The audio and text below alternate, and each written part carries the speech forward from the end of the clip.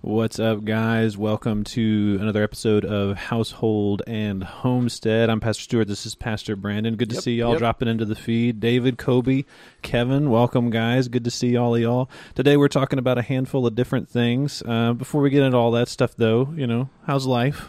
COVID-19, quarantine parties. How's everything's been okay? You got to be careful, I've heard. If you say the, that thing you just said, we'll get censored. Oh, really? I've heard if you mention certain names of certain viruses, that we'll get shadow banned. Things happen. Really? The algorithm does not shine nicely on Then you. we won't talk about that which must not be named. We'll heretofore refer to it as Voldemort. Well, so far I only know one person that has had a Voldemort in the last several weeks. Yes. Personally. So, but I will say that God has been faithful to the Neely clan. yeah. And even though the times are tough and things seem to be a little scary out there, we have been staying busy. Yeah. We don't know what the future holds. I can't help but to think that small businesses, small family-run businesses are being, shut down all over our nation. Oh, yeah. Yeah. I read a statistic recently that near 50% of employees are employed by small businesses. We know how many people are applying for unemployment. We know about all of this inflationary spending. Yeah, it's something $1 trillion packages and whatnot. Mm-hmm. This is going to have long-lasting economic impact on our society. And nobody knows, honestly. This has never happened in American history, as far as I know, that Right. In an entire swath of independent, small business owners have been shut down.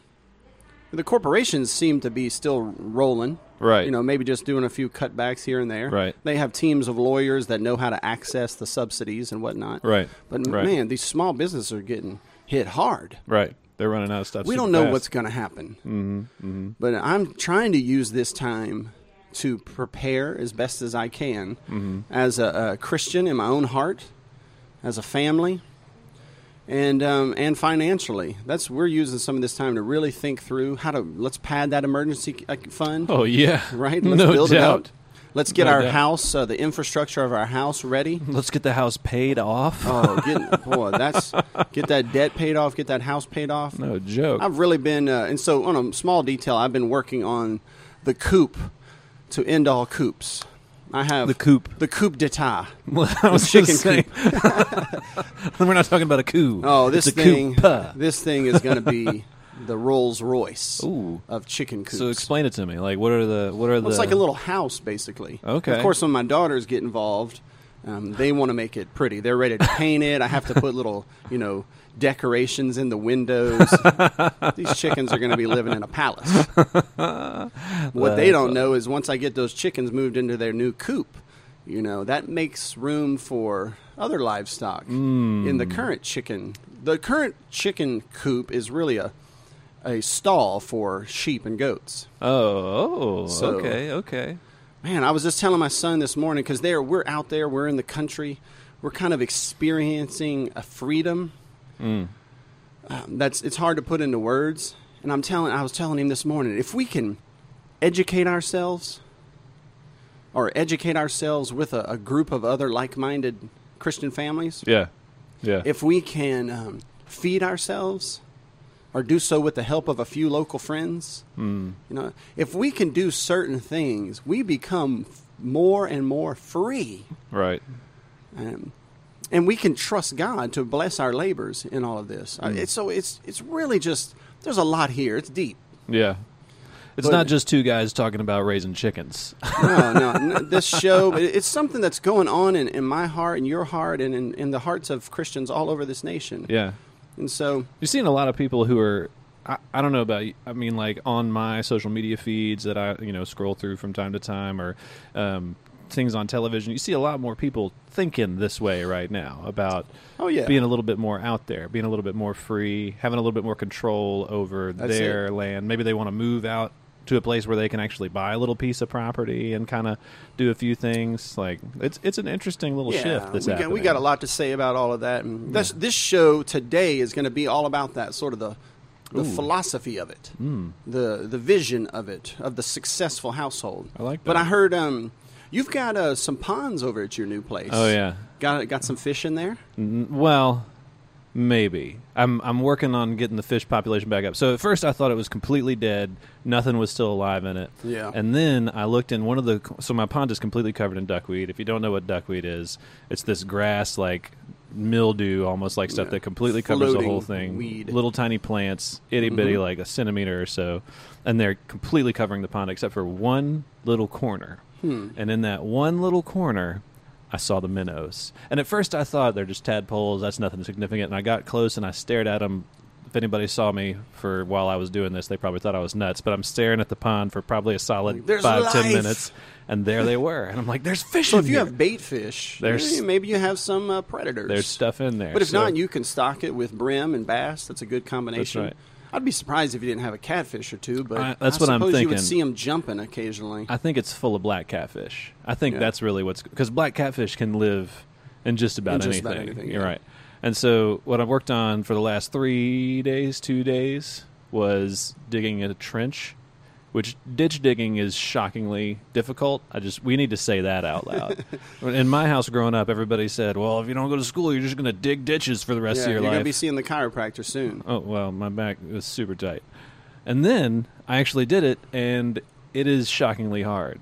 Because I need to dig a ditch and lay a piece of PVC pipe to drain the pond occasionally whenever it gets to a certain height, and that's going to help take the duckweed off the top as it just keeps sending it right out. I'm going to add a fountain and stuff like that, too, later, keep the water moving. But you could have, I'm sure this is in the vision, you could have a supply of fish going there. Exactly. If you really work it, you could farm that pond. I think it could be really cool. Really, really cool. So we'll see. We'll see what winds up going on with everything, but that's been the thing we've been working on lately. You ever heard of Angora rabbits before? No. Angora rabbits? I got to turn off my phone. People are blowing me up here. They got questions. I can't believe. Angora rabbits. Angora rabbits. So this is interesting. So my daughter, she's into knitting right now. And the only thing she knits right now is like the scarves for her dolls and stuff like that. That's her thing. And when you think knit, you think wool, you think sheep. Okay? And to keep sheep, it's a pain. You kept sheep for a little while. Yeah, it's not exactly the simplest thing, and they're easy victims for predators and hard to contain in certain ways. There's these rabbits called Angora rabbits that literally have wool on them, like that you can turn into yarn and all kinds of stuff. I'm totally into this. My wife is a little concerned about me right now because I want to raise rabbits for wool. We'll go on this rabbit journey together. My son has got a book every day. He's checking the mail. He's waiting for his book on raising rabbits. Oh, snap. He has a big, long list of chores today when I came over here. And on the way out, he came to the window of the car, and he's like, if my book comes in, can I read it? And I was like, yeah, sure. We've already built the rabbit hutches. Oh, and, okay. But I told him, I said, we've got to get all the book knowledge we can. I want him to see a field and exercise dominion over that field. Okay. Even if one day, of course, he's not going to be a rabbit farmer. Sure. Probably not. But he's learning how to exercise dominion over a field. It's a field of study. Right. It's not a literal field, but you understand the analogy. He's exercising dominion over a field. He's learning about it. He's learning a new skill. I think that's going to translate to whatever he is when he becomes a man. Right. And so maybe it is a rabbit farmer. I actually hear there's a lot of money in that, but we'll see. All right. So he's learning all of these skills, these trades, and so we'll go on this rabbit journey together. You get the Angora on a rabbit trail. We're going for American chinchilla, which is a critically endangered species, but you can use them for meat and also the hides. There's a lot of different things there. Okay. And so, anyway, we're not going to talk about rabbits all day. Rabbit trailing. Nailed it. Sorry. That was embarrassing. I understand. Yeah, today we're going to talk about the successful household. The successful household. Which potentially might raise rabbits. Could. At least one of them. We'll see what happens. Rabbits are quality white meat, low in cholesterol, and almost no fat. That's what I've read. So, a lot of people who are into nutrition and eating healthy, they know that rabbit meat is Very healthy, and it's good fried, I hear. Okay. So, anyway, we're I'm rabbit in. trailing again. All right. What we're talking about today is sort of the foundational level. Okay. I mean, we're talking fundamentals here. Okay. I'm wanting to build sort of the vision for everything that we're discussing. Okay. Because there's people in our church, or perhaps tuning in from other churches, that hear this discussion, and I know what they're thinking. You know, where's the Bible verse for that? You know, where's the Bible verse for raising chickens? You know, what are these pastors doing talking about these things? Right. You know, Right. why are they wasting everybody's time with this? And I want to show people that the gospel applies to all of life. I want to try to lay out the vision for this. And it's not easy, because a lot of these things I'm entering into and you're entering into intuitively. You know, it takes time to articulate a vision for something. Something you've been doing for a while that's sort of a hunch. Yeah. You know, it takes time to sort of develop, okay, what was I thinking? Why are other people doing this? What's fundamental to this? Right. How is this connected to the scriptures and to the way God would have us live? And so we're new to this concept, but I'm wanting to lay out that vision, really. Okay. The vision that the Bible has for successful households, and of course, a successful homestead is one of the freest manifestations of a household. I mean, they're free in ways that others aren't, because they can turn land into food, Right. and they can do it anywhere. So, the successful household. We'll start with a quote. Okay. It's from Baron de Vries in 1968. Okay. So he says this. He says, the family-owned and operated farm is the last remnant of the atomistic society. Right? Let's explain that. Okay, Yeah, okay. Atomistic. So we have this person. He's setting his sights on the family-owned and operated farm. Okay. So we're talking like, 30 acres, 100 acres, 20-acre farms. Right. Owned by a family, a household. It's going to be managed by Operated. you and the kids. Got to have employees. It can have the kids, but it's family owned and operated. It's not a corporation Okay. with lobbyists in Washington D.C. Cutting themselves and appealing to their bail for rain and for fertility. This is a family run. They know other local families and other local farms, and they know the sheriff, and he protects their property, and it's a locally owned, family owned, operated farm. It's basically society if you just go back 100 years or so. Right? And he's saying that this is a remnant of an atomistic society. Atoms, the individual particles that make up the whole. Right. What he's saying is the old way was society comprised of smaller parts, each and every one of them operating as a government, as a special jurisdiction.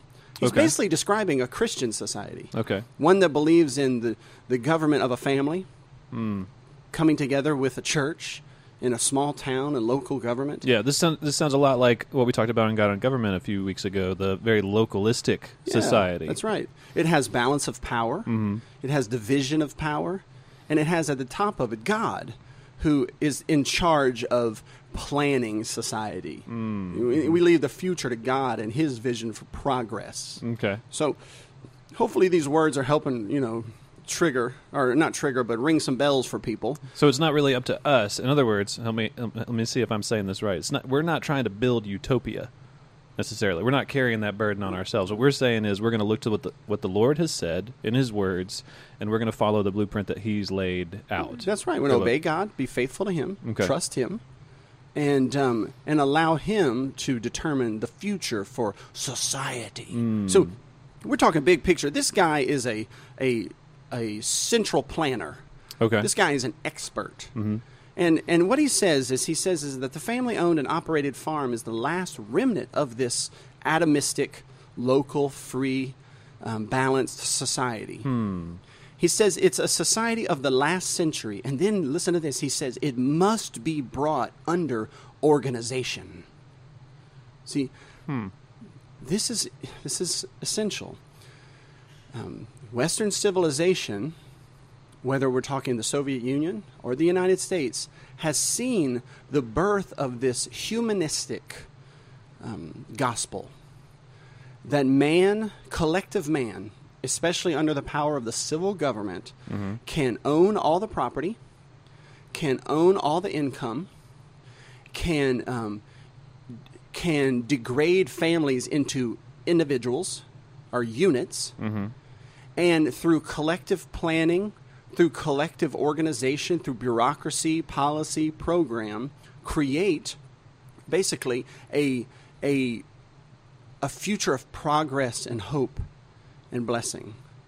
So if anyone knows anything about communistic political theory, or Marxist or socialistic, whether it be different types of socialism, but anyone knows anything about humanism, right? Humanism is the idea that man, whether it's individual man or collective man, can come together and through his own planning, through power, can create a future utopian society, can create heaven on earth, a Tower of Babel, if you will. Okay.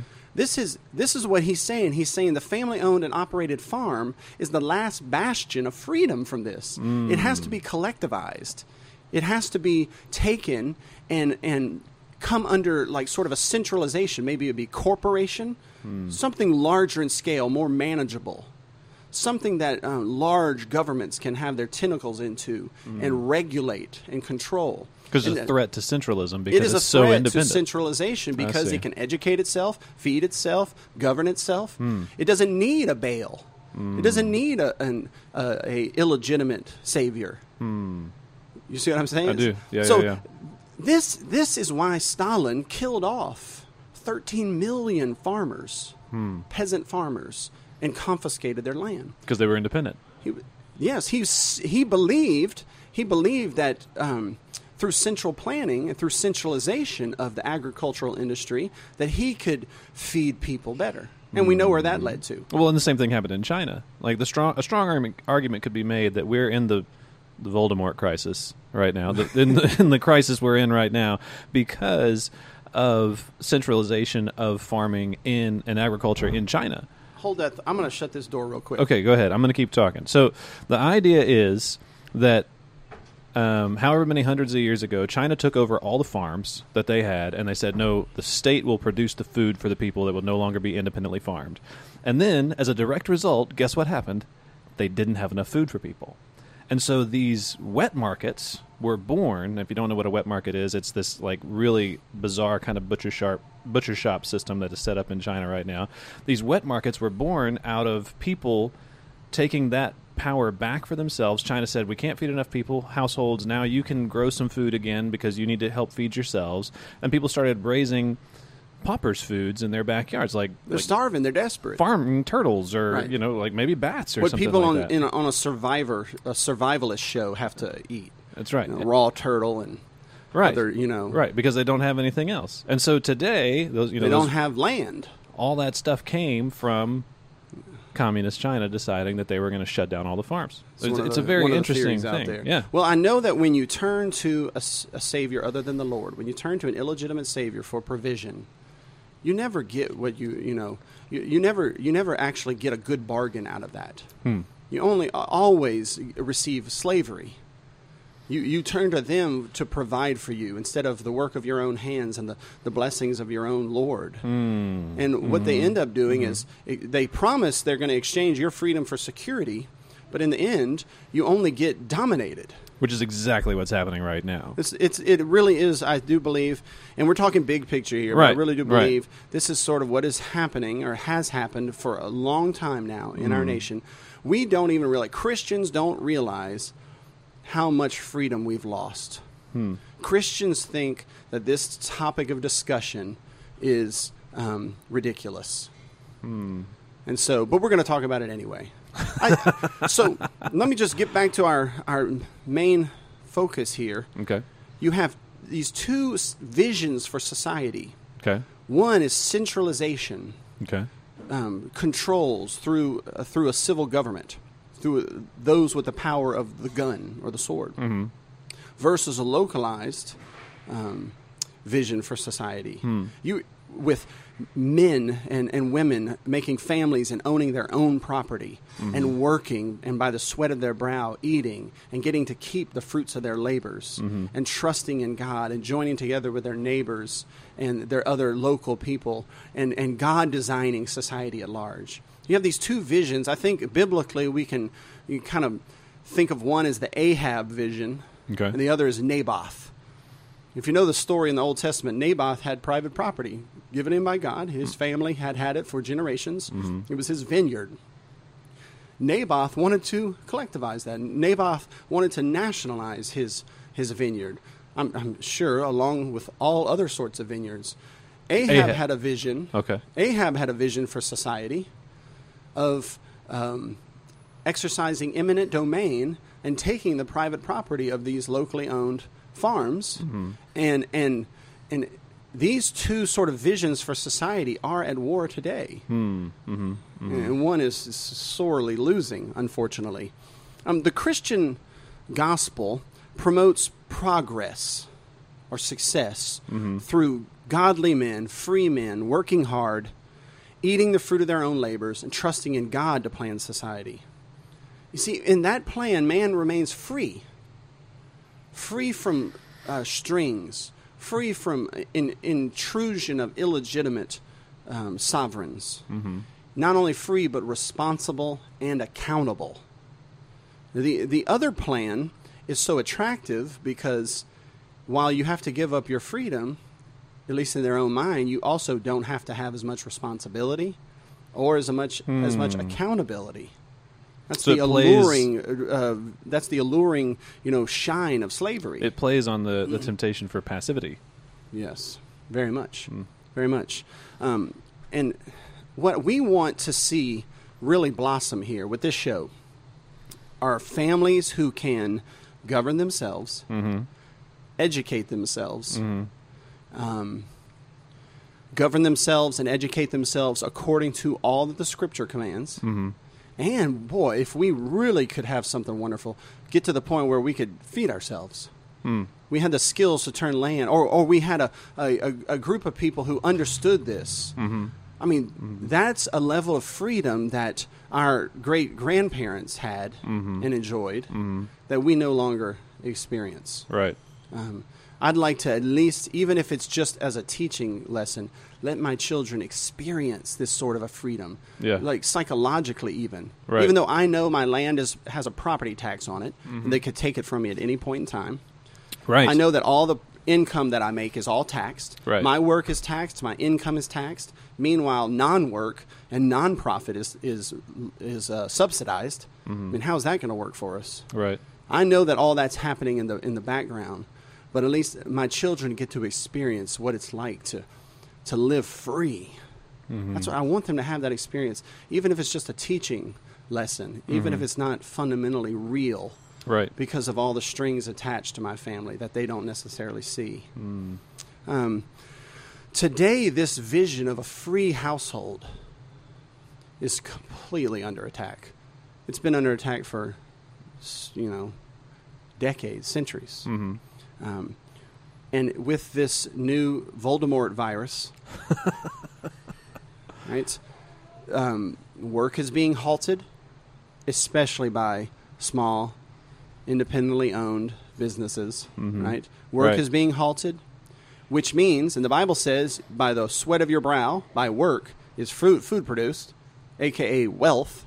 And so if work is halted, wealth is halted. And what's coming in to fix the problem? The government. Money. As if you can create wealth through politics. As if you can create wealth through a printing press. Printing. You can't. Money can only be created. Wealth can only be created through work. They tax worth. They tax work. They tax wealth. And now they're going to produce it. This is not going to bode well.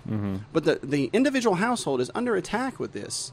I do believe that individual, independent, small businesses are not historically massive government intrusion, massive government subsidies benefits larger corporations, not the individual family.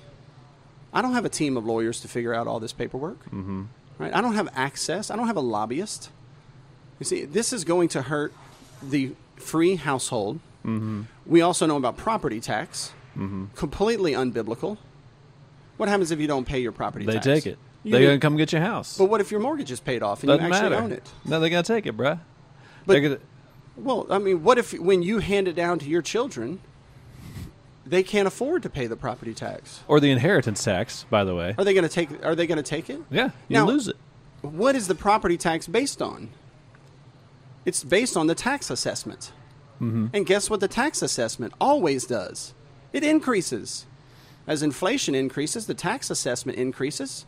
So as the tax assessment of your property goes up, if you pass it down to your children and you're not able to create an income, if the economy goes bad or there's a difficulty, or if they just want to hold the land and not work it for a season, immediately you have to sell it off to developers. You have to split it up, or you have to turn it over to more powerful entities. Property tax is one of the ways the family is being assaulted. It's almost impossible to hand anything down to your children now. It's almost impossible to build up the power or wealth of a household because of the taxation. And even if you pass down money to them, the money is fiat. Right. The money doesn't have work behind it. Right. It doesn't represent anything. Right. And it becomes, if they just stick it under a mattress, it's going to become increasingly less and less valuable. Right. That's right. So we're under attack. The household is under attack. Feminism, what does feminism do? It says no hierarchy in the family. Everybody's on level playing field. Everybody's flat. Feminism and statism, humanism teach that children belong to the state, that they're not actually under the authority of their parents. Most Christian parents don't even understand that they're the boss. Right? They're the ones supposed to enforce the law of God. But you know what feminism doesn't do? It doesn't say there's no hierarchy in government. Oh, no. There's still hierarchy there. It doesn't say there's no hierarchy in the military. Still hierarchy. It doesn't say there's no hierarchy in corporations. No. There's just no hierarchy in the family. Because they don't want the family to be productive. Productive organizations have bosses and they have leaders and followers and hierarchy. It makes them more organized, more productive. Right. They want to destroy all of this. Secularism, humanism, feminism, all the things going on in our society are totally at odds against the household. And if you and I wanted to be really successful, shiny pastors, we would join the club. Right. We wouldn't talk about this stuff. Right. We'd keep things simple, talk about, bottom shelf stuff, talk a lot about our feelings and things inside of our hearts. Get our paycheck. Get the paycheck, get the audience, grow it big with personality, with charisma, with gimmicks. Right. But no, we're rowing against the tide. We've got to invest in and build up the household. That's what this show is all about, even though it's under attack. Amen? Amen. And not just build it up, but make it successful. Make it successful. Make it successful. That's right. So what do we do? So the household is under attack. We see that it's coming. What do we take? How do we take these steps of true biblical progress? What do we do? What do we do? Make it successful? Well, honestly, every one of these shows is about the successful household. But I think what we should do today is point out that God wants the household to be successful too. God wants families to be successful. God wants you to work hard, eat the fruit of your labors, your own property, gain an inheritance, pass it down to your children. God wants all of these things for us. He wants us to be successful. Watch, I got a couple of passages for you. Go ahead. Deuteronomy 28, verse 1. God says to the nation of Israel, and this is one of the promises that God gives to his people. All of the promises of God find their yes and amen in Jesus Christ. We are, the church is, Christians are, the true Israel, the children of Abraham. This promise is for us as well. But listen to this. He says, if you faithfully obey the voice of the Lord your God, if you obey God, what does that mean? If you obey the Bible, if you obey his commandments. The voice of the Lord your God, his words. His words, right. That's right. The statutes of the Lord are your delight. If you obey, being careful to do all of his commandments, right, the Lord your God will set you high above all the nations of earth. We have here one of the many, many, many promises in Scripture that if you are faithful to the Lord, trust in Him, and obey Him, He will reciprocate. He'll take care of you. He'll bless you. Righteousness, that is obedience to the law of God, exalts a nation. Amen? Amen. But Pastor Brandon, you're sounding a lot like some of those prosperity guys here. Hold on now. What's the difference? What's the difference? Well, the prosperity guys, they think of God as a mechanistic, pantheistic machine, so to speak, not as a heavenly Father.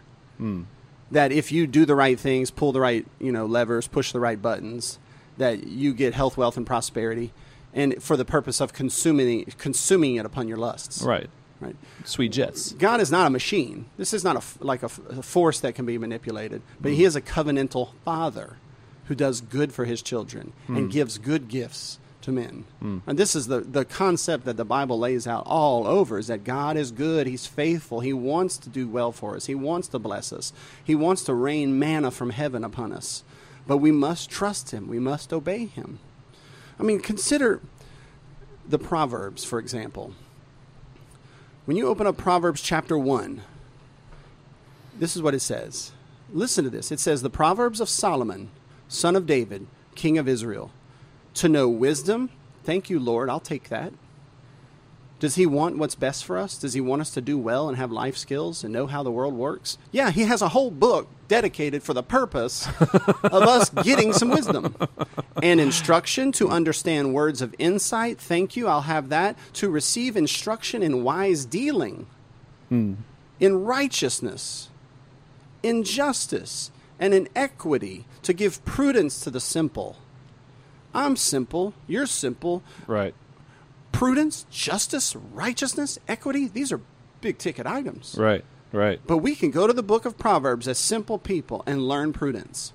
We have access to this. Even as young men or young women, the book of Proverbs promises knowledge and discretion. Does God want us to be successful? I feel like it's a question that shouldn't even have to be asked. Right. He gives us, here's wisdom, here's discretion. And this is not even to mention the fact that these are the Proverbs of Solomon. Anyone who read this would have thought, oh, you mean that internationally famous, wealthy, wise man who built one of the most amazing kingdoms on the earth has ever known? His wisdom, his Proverbs? So you're saying that I can have access to the very same wisdom that he had access to? I mean, everyone knows that though it's not explicitly mentioned right here in verse 1, that the rest of the book of Proverbs talks about wealth, it talks about inheritance, it talks about saving, it talks about money, because God is showing us how to be successful in all areas of life. The secrets, if you will, that Solomon had, that the Queen of Sheba heard about and came from far off because of it, those secrets are not secrets anymore. They're revealed to the simple. Through the book of Proverbs. Through the book of Proverbs. But the book of Proverbs is just like little summaries and distillations. It's a distillery of the laws of God, of the commandments of God. It's just unpacking it for us and putting it in poetical snippets so we can understand it. It's really the whole Bible teaches us how to follow Christ in all of life. And the path of following Christ is not automatically healthy, wealthy, and filled with prosperity, but it's covenantally a place of blessing. We don't determine the results, but we are told by God He wants us to be successful. He wants to show us how. He gives us access to everything that Solomon had. He gives us the whole Bible, and He says, if you'll be faithful to obey my commandments, I'll exalt you. He calls the Christians, He calls the church a city on a hill. That's not a ghetto. It's not a breadline communist regime. This is an attractive, bustling, blessed, abundantly blessed society of regenerated hearts, men operating in families and in local towns and in churches. This is what God's vision for society is. Jesus says it like this. He says, seek first the kingdom of God and its righteousness. And all these things. All what things will be added to us? What's Jesus talking about there? Well, it goes on and he says, don't be anxious. Be anxious for nothing. Consider the lilies of the field. You know, they don't worry about it, and they have clothes. Mm-hmm. Consider the birds of the air. You know, he goes through that whole list. He says, food, clothing, shelter. I will provide all these things for you. Does Jesus mean seek first the kingdom of God and its righteousness, which means the laws of the kingdom, justice as it is revealed by the laws of God? Does he mean do these things and I'll just make sure you barely make it and you don't die of starvation? That's not what he means. You're going to be clothed like a lily. You're going to be so much more than the lilies or the sparrows. And what's the purpose of him adding all these things to us? That we can get fat and happy and consume it on our lusts? No. That we would then in turn continue with those assets to seek first the kingdom of God and its righteousness. That we would work alongside of the Spirit to advance the kingdom. The whole point is this. There's two visions for society. Success through rejecting God, centralizing all power under the state, and then there's God's plan of faithful, free men and women working hard, eating the fruits of their own labors, building up their families, building up churches, building up society, advancing the kingdom of God, letting God be the central planner, letting God be the one who sets the vision for society. Those are the two plans, and this whole show is about being successful in one of those. Yeah. Successful in the household. Right. So in both of those plans, there's still we could say it this way, there's still a God. It's just either you or the government. We're not following the one true God and his ways that he's laid down in his words for us to follow. We're saying, no, I got a better idea. Let's give over our freedom. Right. I'm going to run this direction. I'm going to go. Well, a Baal in the Old Testament, a Baal meant owner or Lord. They turned to the Baals for what? For fertility. Right. For family, for children, for good harvest in the crops, yep. Right? We don't turn to Baals. We are faithful to do what God calls us to do as families, as men, as women, and we trust in him to bring the harvest. So what if I'm following what the Lord says to do and the harvest that year is not so great and things are tight and maybe we're wondering if the farm's even going to stay open anymore. I'm using a farming analogy, just bear with me. Like, am I doing something wrong then? Like, do I need to say, oh no, I haven't done it right enough? No, it's not automatic. We still do live in a fallen world, but I would say this, that God has provided the means to take care of us. It's prophesied that in the church, in the community of God, that the poor would not be named among them. That coming together, they would take care of each other. They'd be in covenant with one another. Right. That those with extra would share with those who were in need. Right. And the same can be true today. Yeah. Let's give this gospel analogy right at the end. Consider how far God has gone to ensure that we can be successful in life, that we can obey his laws, that we can follow the Proverbs. I mean, consider the Proverbs. Some of those are hard to follow. Sure. In and of our own selves, we don't have the strength to do these things. Right. But he sent his Son into this world that he might be crucified, purchasing our atonement, that he might be raised up by the Spirit of God, the first fruits of the new creation. And then it says, that Spirit which was given to Christ, or the Spirit that raised Jesus from the dead, is given to Christians in order that we might live life with resurrection power, that we might walk in newness of life, that we might be faithful to obey all that he has commanded. Taking out of hearts of stone and giving us hearts of flesh, the law written upon our hearts. That's right. Yeah. So that we can delight in the law, so that we have the power, resurrection power, to do his will. Right. And then what does he do in return? He blesses us in return. He wants us to be successful in life. He wants us to be able to walk the path of righteousness. He wants to shine a lamp for our feet and a light to our path to show us how to live. And he gives us the power to do it. So that's the vision for this entire show. So wait, really? We got to go back. All right. It's not just that he's saying, here's the rules, follow them, or else. It's not that. It's that he said, here's the rules, you can't do it, I will change you so that you can. Amen. That's some powerful stuff right there. Amen. You know? Amen. That's the beauty of the gospel. Right. Where the law was once a condemnation to us because of the weakness of the flesh, now the law is good news to us. It's a guide. We can say with David, I delight in your laws. It is. I mean, and if we obey, like, just take a simple example. There are rules in the scriptures concerning the relationship between a husband and a wife. If you follow those rules, and you can only do it by the power of the Spirit, or else you're dominated by your lusts or dominated by your hormones. But if by the power of the Spirit of God, given to us on account of the gospel, we keep God's design for marriage, right? Stay faithful to one another, the end result will be increased blessings. That can be proven statistically. Sure. That faithful marriages with a mom and a dad in a home is the number one factor in children growing up with wealth and success. That can be proven statistically. It's just how the world is set up, and God shows us how it works. Right.